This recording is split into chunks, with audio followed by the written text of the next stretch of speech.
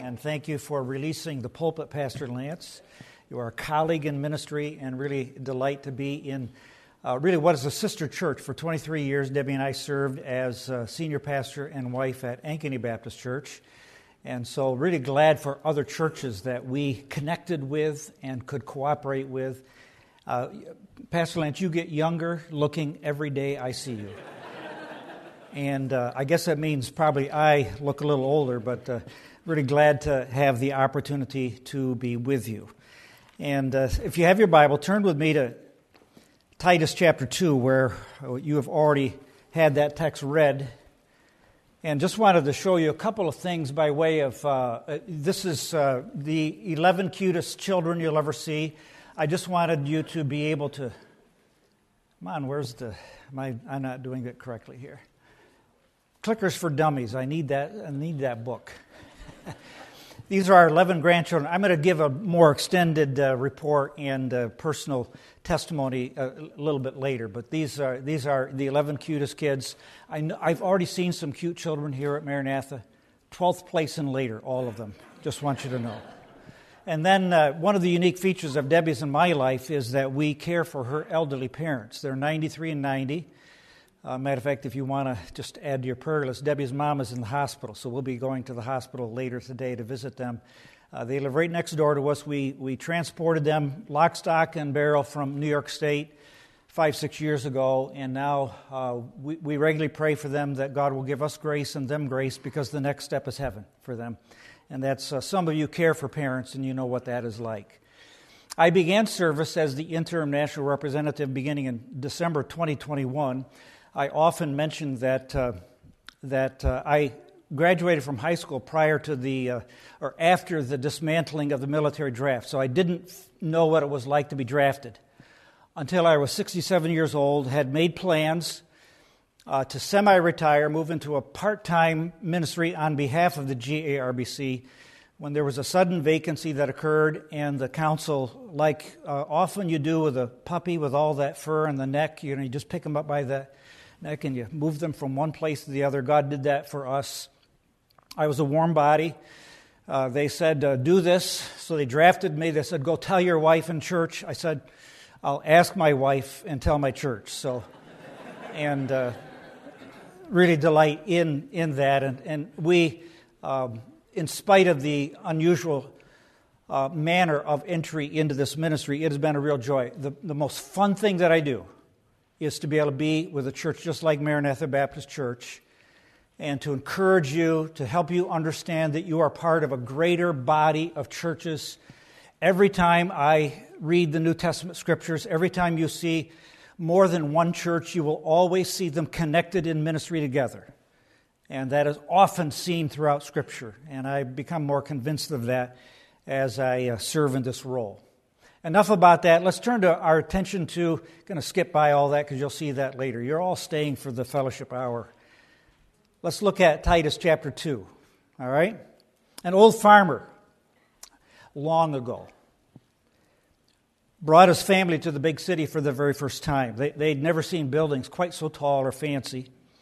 And the farmer dropped his wife off at a department store and took his son into this one of the large downtown high-rise bank buildings, tallest of the buildings. Walked into the lobby, saw something they'd never seen before. Now, remember, many years ago.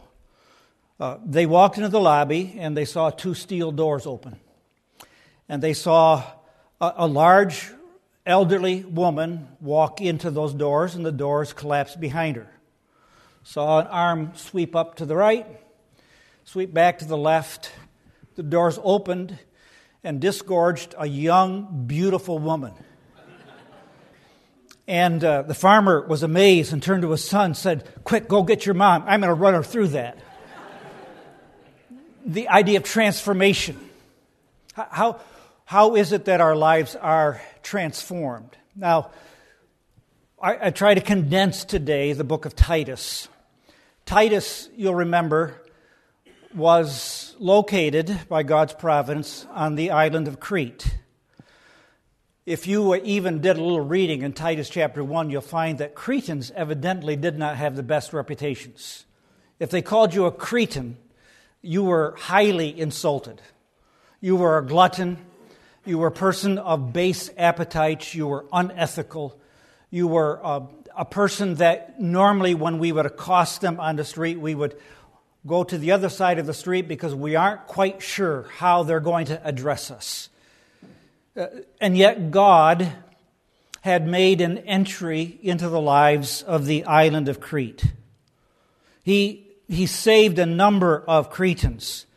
And so Titus is Paul's emissary. He is the servant of not only Paul, but also of God. And he will establish some sense of normalcy in the church there in Crete. And so you'll find in chapter 1, interestingly, what he does. Now, he says, now, Titus, here's the kind of man that you need to be. And he describes the qualifications for not only Titus, but every person that would serve in the office of elder. And so then in chapter 2, you'll notice how he begins to walk through and say, now here's how we all ought to adorn the doctrine of God, our Savior. He starts to talk about young women and older women and young men and older men and how they are to manifest godliness in the reality of day-to-day living. And you'll find in Titus chapter 2, verse 10, where he says, this is the way that we are to adorn.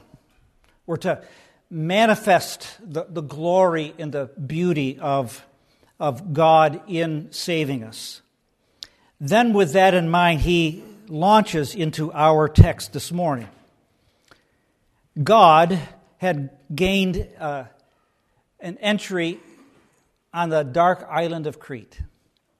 Now, I often pause, and as I've traveled, I now for the last year and a half, I've been in churches of every stripe and variety, big, small, healthy, unhealthy, very unique contexts, and every community I go to, it's really interesting. Have you noticed that our culture is not getting better and better?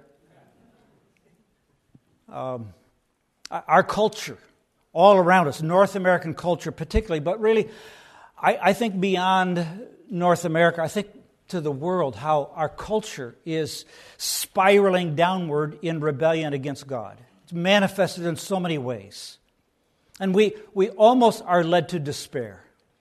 How can a church that loves Christ, will maintain fidelity to the Scriptures, how can we reach such a world that is spiraling ever downward in its outward expression of behavior and attitudes? And I would remind you that if God can gain a foothold on the island of Crete, then God can gain a foothold in postmodern North America. Grimes, Iowa, Ankeny, Iowa, Des Moines, Iowa, all of the communities in which we presently live. You see, the grace of God gained a foothold in the dark island of Crete. If nothing else this morning, you ought to be thankful that God has gained a foothold, not merely in some abstract person out there, but rather in your life. You can read Titus chapter 3 and see in those early verses how he speaks about the people of Crete, but he really speaks about who we are. We ourselves, verse 3, were once foolish. Any of you, prior to knowing Christ, were any of you foolish? Deceived, disobedient. I showed pictures of my 11 cherubic grandchildren. One thing they have not needed to be taught is how to say, no, I want what I want. I often, the most favorite word in the English language that I hear is the word papa. Now, however, the first word out of my grandchildren's mouth was not papa. It needed to be, but it wasn't. It was the word no. Disobedient, rebellious, deceived, serving various lusts and pleasures, living in malice and envy, hateful and hating one another. But then notice verse 4, but when the kindness and love of God, our Savior, appeared. For me, that was as a 10-year-old boy. Somehow, having heard the gospel multiple times and like water falling on a hard stone, it never penetrated my heart. To finally, as a 10-year-old, I came to understand the gospel in all of its essence, all of its saving efficacy.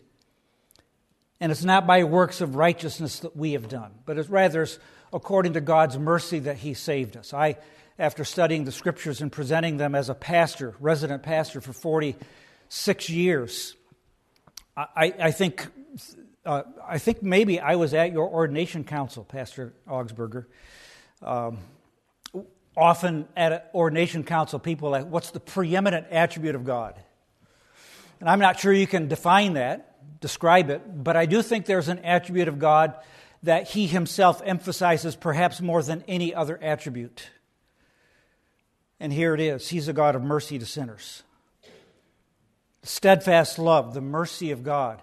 God's impulse towards sinners first is mercy. And we've received that. Why would we be present today? Why would we take our minds and sing? Why would we take Scripture except that we have received mercy from God? It's not by works that we have done, but rather according to God's mercy that He has saved us. Now, with that in mind, and I will quote, I'm not sure what the source is, whether it's the New King James, whether it's translation, or some other good ideas I've had, but let me just walk through the passage with you. The grace of God, which is a salvation-bringing grace, has appeared. It's an epiphany. The word appeared is the word from which we get our English word epiphany, which is the manifestation of light in its sense. The grace of God, which is a salvation-bringing grace, has appeared to all people. To all people, not in the sense that everyone is saved. This text does not teach universalism. It rather does say that the gospel of Christ has penetrated every strata of society. Young, old, men, women, every level of society, the gospel of Christ penetrates and reaches people. The salvation-bringing grace of God has appeared. And it's typically a wonderfully, those of you who love English and love diagramming, you'll love this sentence because it's one of the great classic sentences of Paul where there's the digression as he develops his thought, because the grace of God, it not only appears, but it teaches. By the way, how far, I don't want to go out of camera range. We're okay? All right. I wander, so I didn't want to wander too far. Excuse that little break there. Just wanted to check. The grace of God that brings salvation not only appeared, but it teaches me. This is a present active participle. It's teaching me something right now. And it's teaching me, now if you follow the flow of the sentence, it teaches me to live soberly, righteously, and godly. But then he adds a little phrase, a side shoot, but it also teaches me to say no, to deny ungodliness and worldly lusts. And he did that. Now he adds another phrase. His sentence, when you diagram Paul's sentences, you need to do landscape mode, not portrait mode. You got to do the long sentence. While we do that, we're looking for the blessed hope. By the way, one of the great statements of the deity of Christ here. There are different interpretive approaches to this verse, but I think the looking for the blessed hope and glorious appearing is speaking about Jesus Christ, and it's not only speaking about His preeminence and His deity, but also the glory of His appearing. So we have a future perspective as we look for the blessed hope. And then Paul wants to make sure that we understand who Christ is. You'll understand, too, we live in a day where culture is constantly attempting to redefine God in a way that makes them comfortable. So we take the categories that God declares are sin and we move their meaning out of them, and we redefine God in a way that makes us palatable to Him. Paul will have nothing of that. He wants us to be really clear who Christ is. Now he's going to explain Christ, who gave Himself for us. One of the wonderful, simple statements in Scripture. He gave Himself for us. And of course, in just a few words, he's trying to point us to Calvary. Trying to drive us to the reality that Christ is the eternal Son of God, the one who spoke and formed the worlds. John 1, all things were made by Him, and without Him was not anything made that was made. He is the Creator. Now He, however, has also become humanity, fully man. And thus, having two natures, but being one person, is God-man. He gave Himself for us. And there not only did He come, but He came as the one who would fully pay for the sins of humanity. It's so wonderfully marvelous as a human being. And even to say that about the Son of God is a little startling. I'm of the era where they used to have the pinball machine. Some of you young persons, you'll have to Google what a pinball machine is. But if you shake the pinball machine too much, you know what happens. It goes tilt. And my mind sometimes go tilt when I think about how Son of God, eternal, second person of the Trinity, equal with the Father and the Holy Spirit, yet became human. And as humanity, He can be our substitute. But as God, His death is of infinite value. He gave Himself for us. And then He gave Himself for us for a specific purpose. Now, I'll walk through your outline. I know you're wondering, are we ever going to get to an outline if you picked one up? Well, it's really interesting to walk through this text because he says, now, God has a purpose in doing this. Now, I want you to think with me about biblical statements of purpose. I often will write my to-do list for the day down. I constantly do it. It is quite often at the end of the day I add to my to-do list what I actually did. Because sometimes my purposes expressed don't actually get fulfilled. And that frustrates me to no end. I want you to know.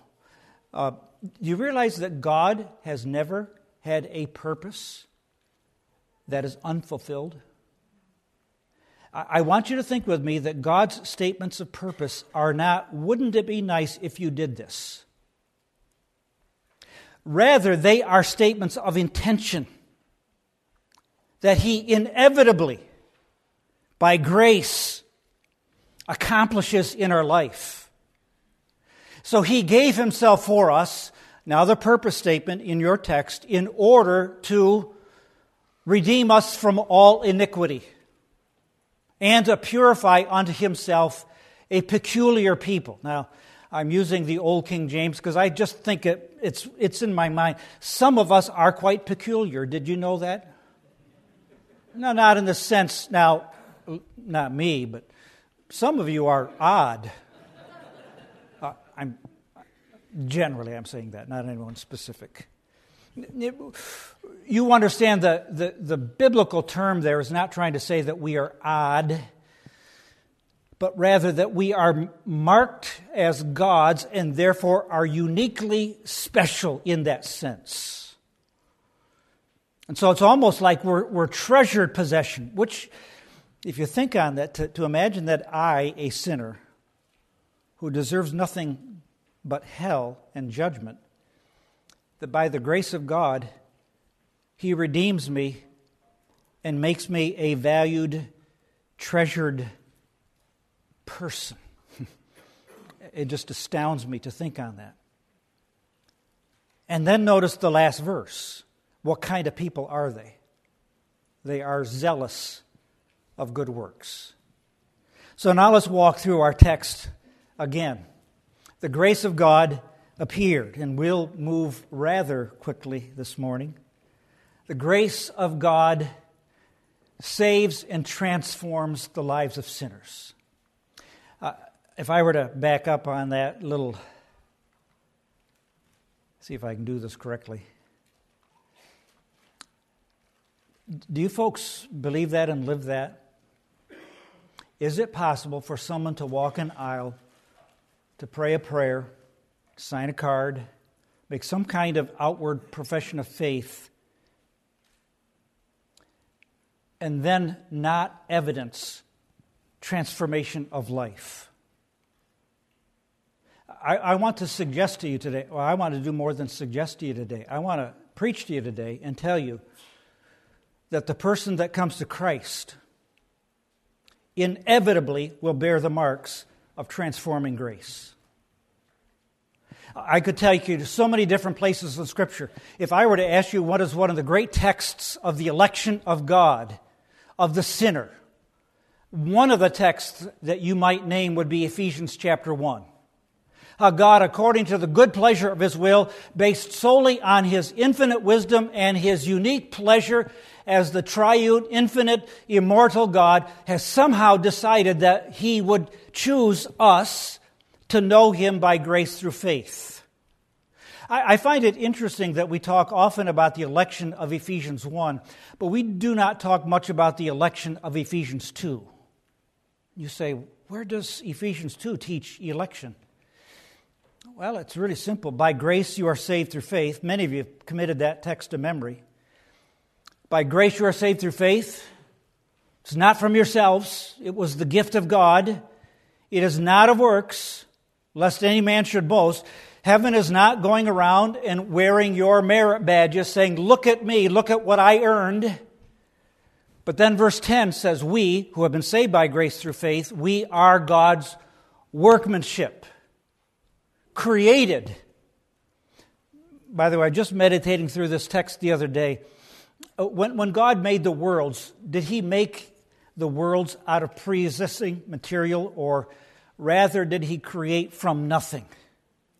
We understand the Bible teaches that God created the universes out of nothing. Similarly, what did God do when He created life in me? From nothing in me. Totally foreign to anything that I am. Created in Christ Jesus. Now notice the phrase, a prepositional phrase added in Ephesians 2:10, unto good works, but now here's the election of Ephesians 2:10, which God prepared beforehand that we would walk in them. As surely as God in the course of my life and your life in space and time brought about His eternal decree to save you, so He will also, by that divine power, also bring transformation of life, pursuit of good works that is part of His creative, redemptive design. Now, I know that hits pretty close to home for me, probably for many of you. I have family members, close family members, who have prayed prayers, who have lived in the context of God's church, who have done all of the outward things that we say are the means of expression of faith in Christ, but their life, and please, if you've used these, and I've used them many times, when I get to heaven, God is not going to ask me the two EE questions. Okay? He's going to say, I don't want to hear anything. Understand this happens in a moment. Every time I can see in Scripture that God judges humanity, both of saved and unsaved. Question, how does He judge? I challenge you, do some reading, Old and New Testament, and you'll find that God judges all humanity by their works. The works of the unrighteous are the manifestation of rebellion, of sin, of unbelief. And the works of the righteous, never are they the cause or the ground of our salvation, but they are the inevitable result of our salvation. So quite literally, though it happens in the brief moment when I stand before God, He'll say, I just want you to be quiet. I'm not going to ask you anything. I'm just going to look at your life. And I'm going to see if your life bears the evidence of transforming grace. And that to the glory of Christ. You see, the epiphany of God's grace saves and transforms sinners. The epiphany of God's grace shines. Again, that's the word epiphany. It brings salvation. It's appeared to every category of of people. And I must ask you to just buckle your seatbelts. We've got some students here. You surely would know this if I were to be informal to quiz you. Think with me, just answer in your mind. What would be the one-word synonym for grace? Not an adjective, but a noun. That word would be favor or kindness. And then if I asked you to attach the adjective to it, you would say, now you're in your comfort zone. You know grace is unmerited favor, undeserved favor. And I guess I can advance these, can't I? It is further, if you want to see grace personified, you look at Christ. I can only appeal to you to do a little reading in John chapter 1. The Word was made flesh. We beheld His glory. It's the glory as of the only begotten of the Father. And what is He full of? Grace and truth. It's best seen, even beyond that, at Calvary.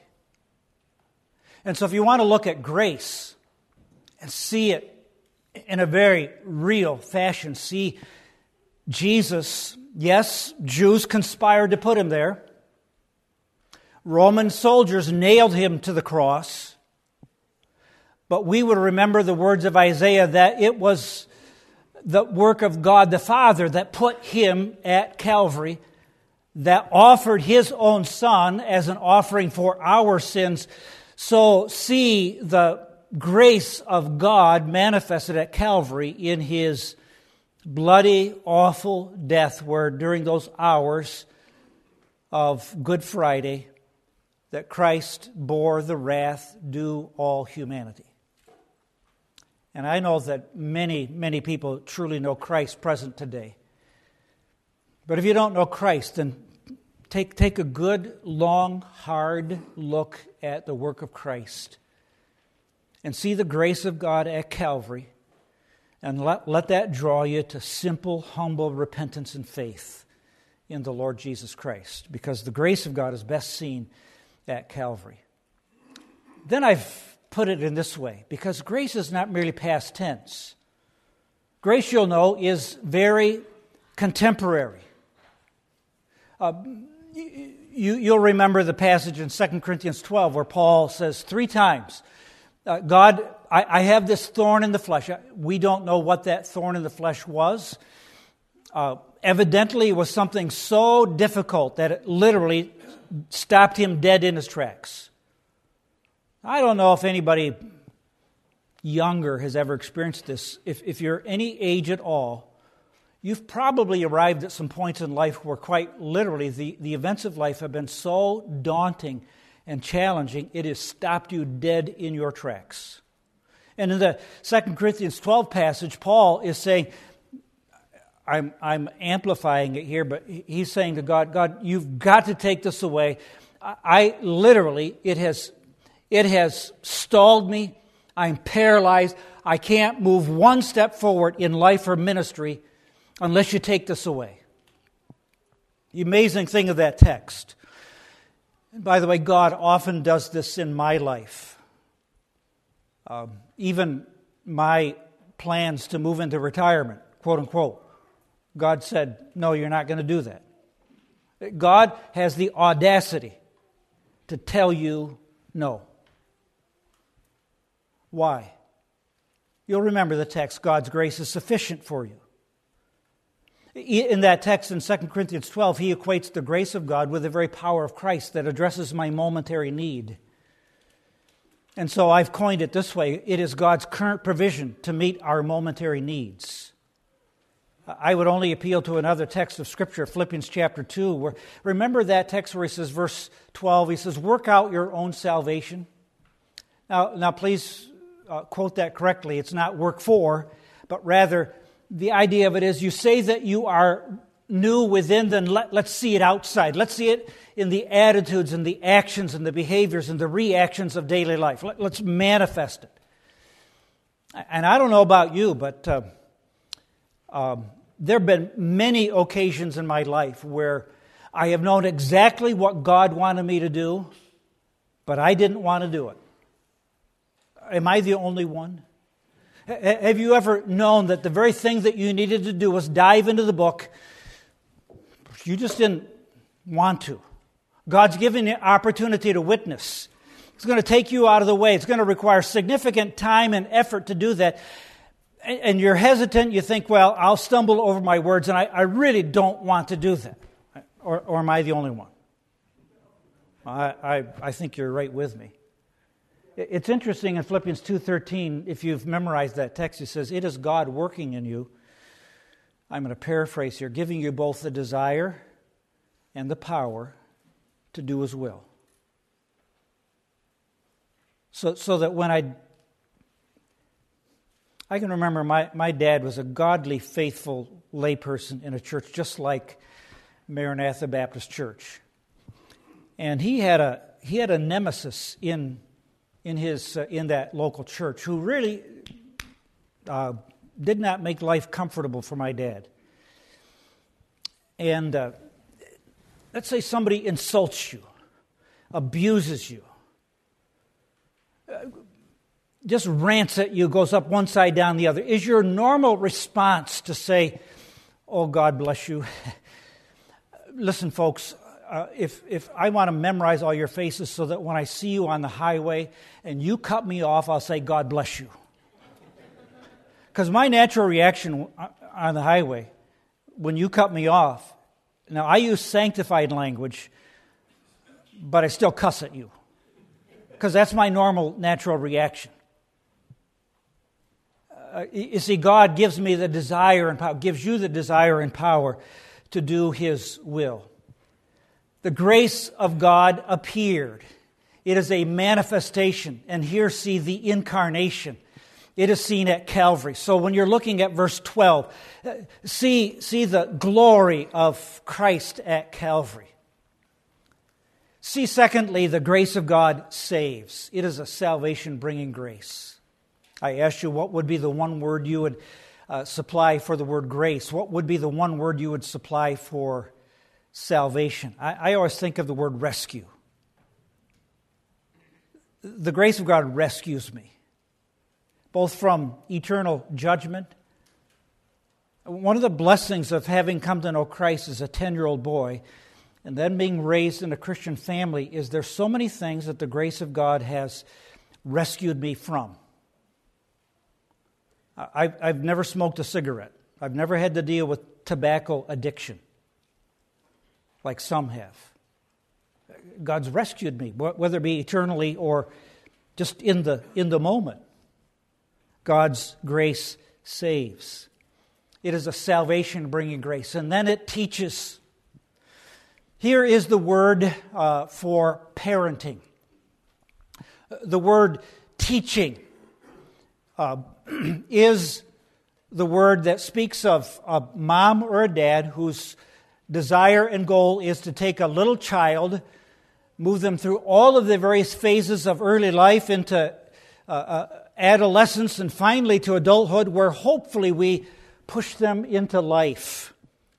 And even when they boomerang back, we kick them out again finally, hopefully, by God's grace. That's the idea of teaching. Now, I still remember my son. Some of you know David. He was about thigh high, and he would not want to go where I wanted him to go. Are any of your children like that? And David was really interesting. He would stiffen his back and dig his heels in, and I would cup his head. We looked like quite a pair, I'm sure. And he would pitch himself back, literally at a 45-degree angle, and I would guide him, and he would walk like this. Because I'm a dad, and I was kind and benevolent at all times, never harsh or angry. I would just take the firm, loving hand of a dad and say, I know you don't want to go where I think that you need to go. You are going anyways. And so we'd walk, literally for yards, while he's pitched back at a 45-degree angle. The temptation was always to move my hand away. You'll want to know I never did that. That's me. That's you. That's parenting. But that's God when I have a heart that does not want to follow Christ. See, God's grace teaches me. And it teaches me to say no. And especially, whether in the overflow areas or here, especially to speak to young people. Not merely collegians, you're grown. Speak to young people and say, there are some things that God has prohibited us from doing, and guess what? They are harmful to us. He hasn't set them off from us because they're somehow enjoyable or good for us, but God is perverse in just fencing them off from us. Rather, God knows there are some things that are harmful to us and says, don't do them. Teaches me that denying ungodliness and worldly lusts. So there are some things, believe it or not, in this postmodern 21st century day that are off limits for me as a believer. And it teaches me that I also need to say yes. Teaches me to say yes to living in my right mind, soberly. Teaches me that there is a standard, communicated, righteous way of living, and that living that way is where I find my greatest joy and happiness. I often illustrate, did you understand that the people that are most fulfilled in life as a married couple, as a man and a woman, are those who will commit to God's order, a man committed to a woman for all of earthly life in order to honor Christ, that they are the most fulfilled of any people on earth. It's not the bar scene. It's not hopping from bed to bed to bed to bed. It's rather a man and a woman who will commit to each other for all of life. Debbie and I have been married almost 47 years. And while we've had a few bumps,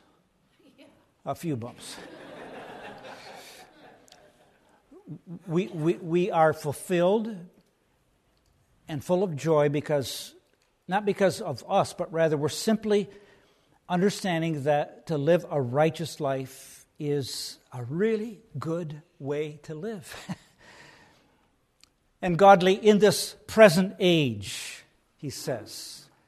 And then the grace of God repeats, looking for the blessed hope and the glorious appearing. There are two phrases here. The word appearing is again a form of the word epiphany. I cannot pause for only the briefest moment for you to understand.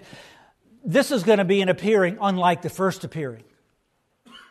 The first appearing was in a manger, a barn, lowly shepherds, no big welcomes. When the baby Jesus was born, there was no golden hue that surrounded his body. It was all veiled. But when Jesus comes at the second coming in the rapture for the church, it'll be a glorious appearing.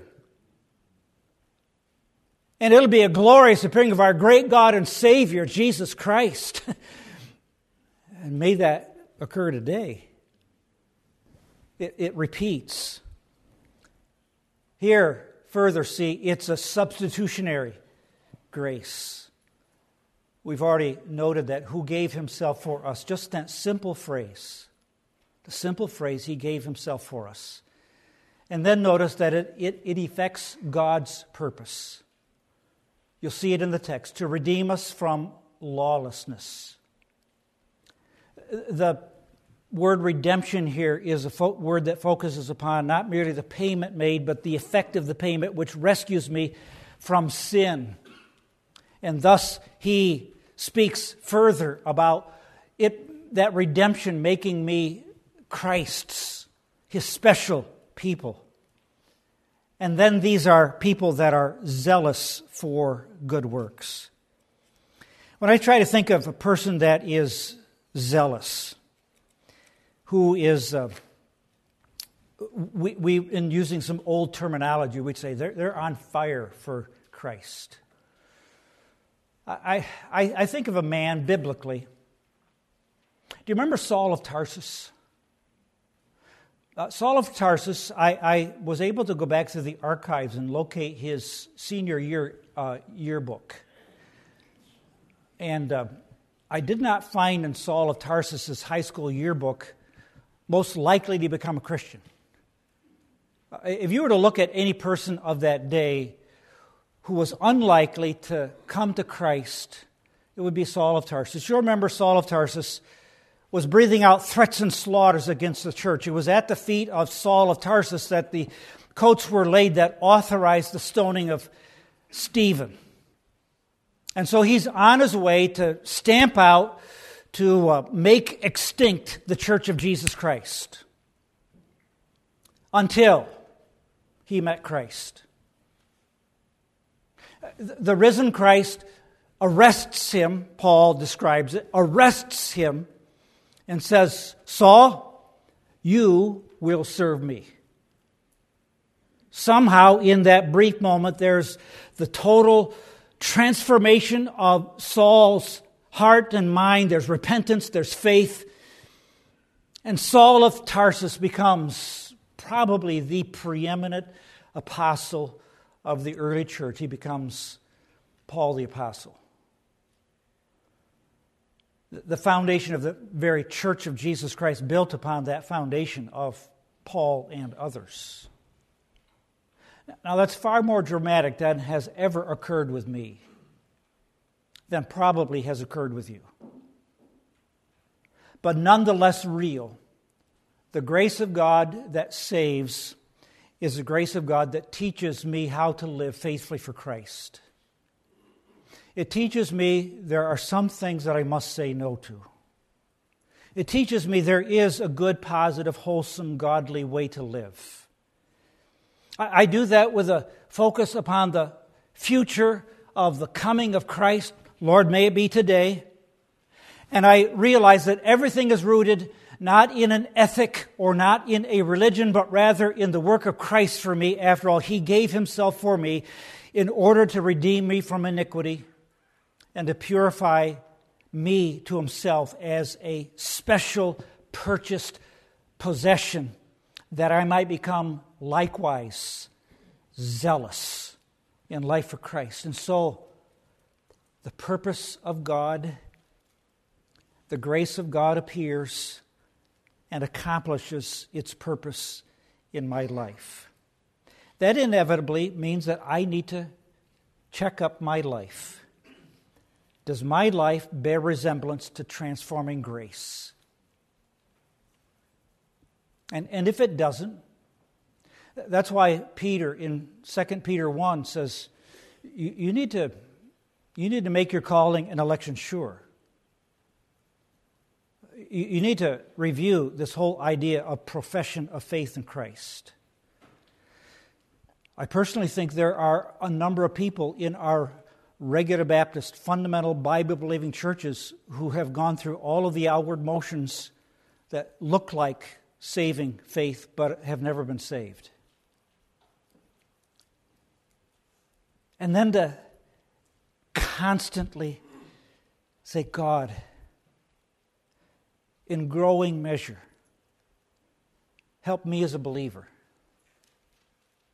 Help us as a church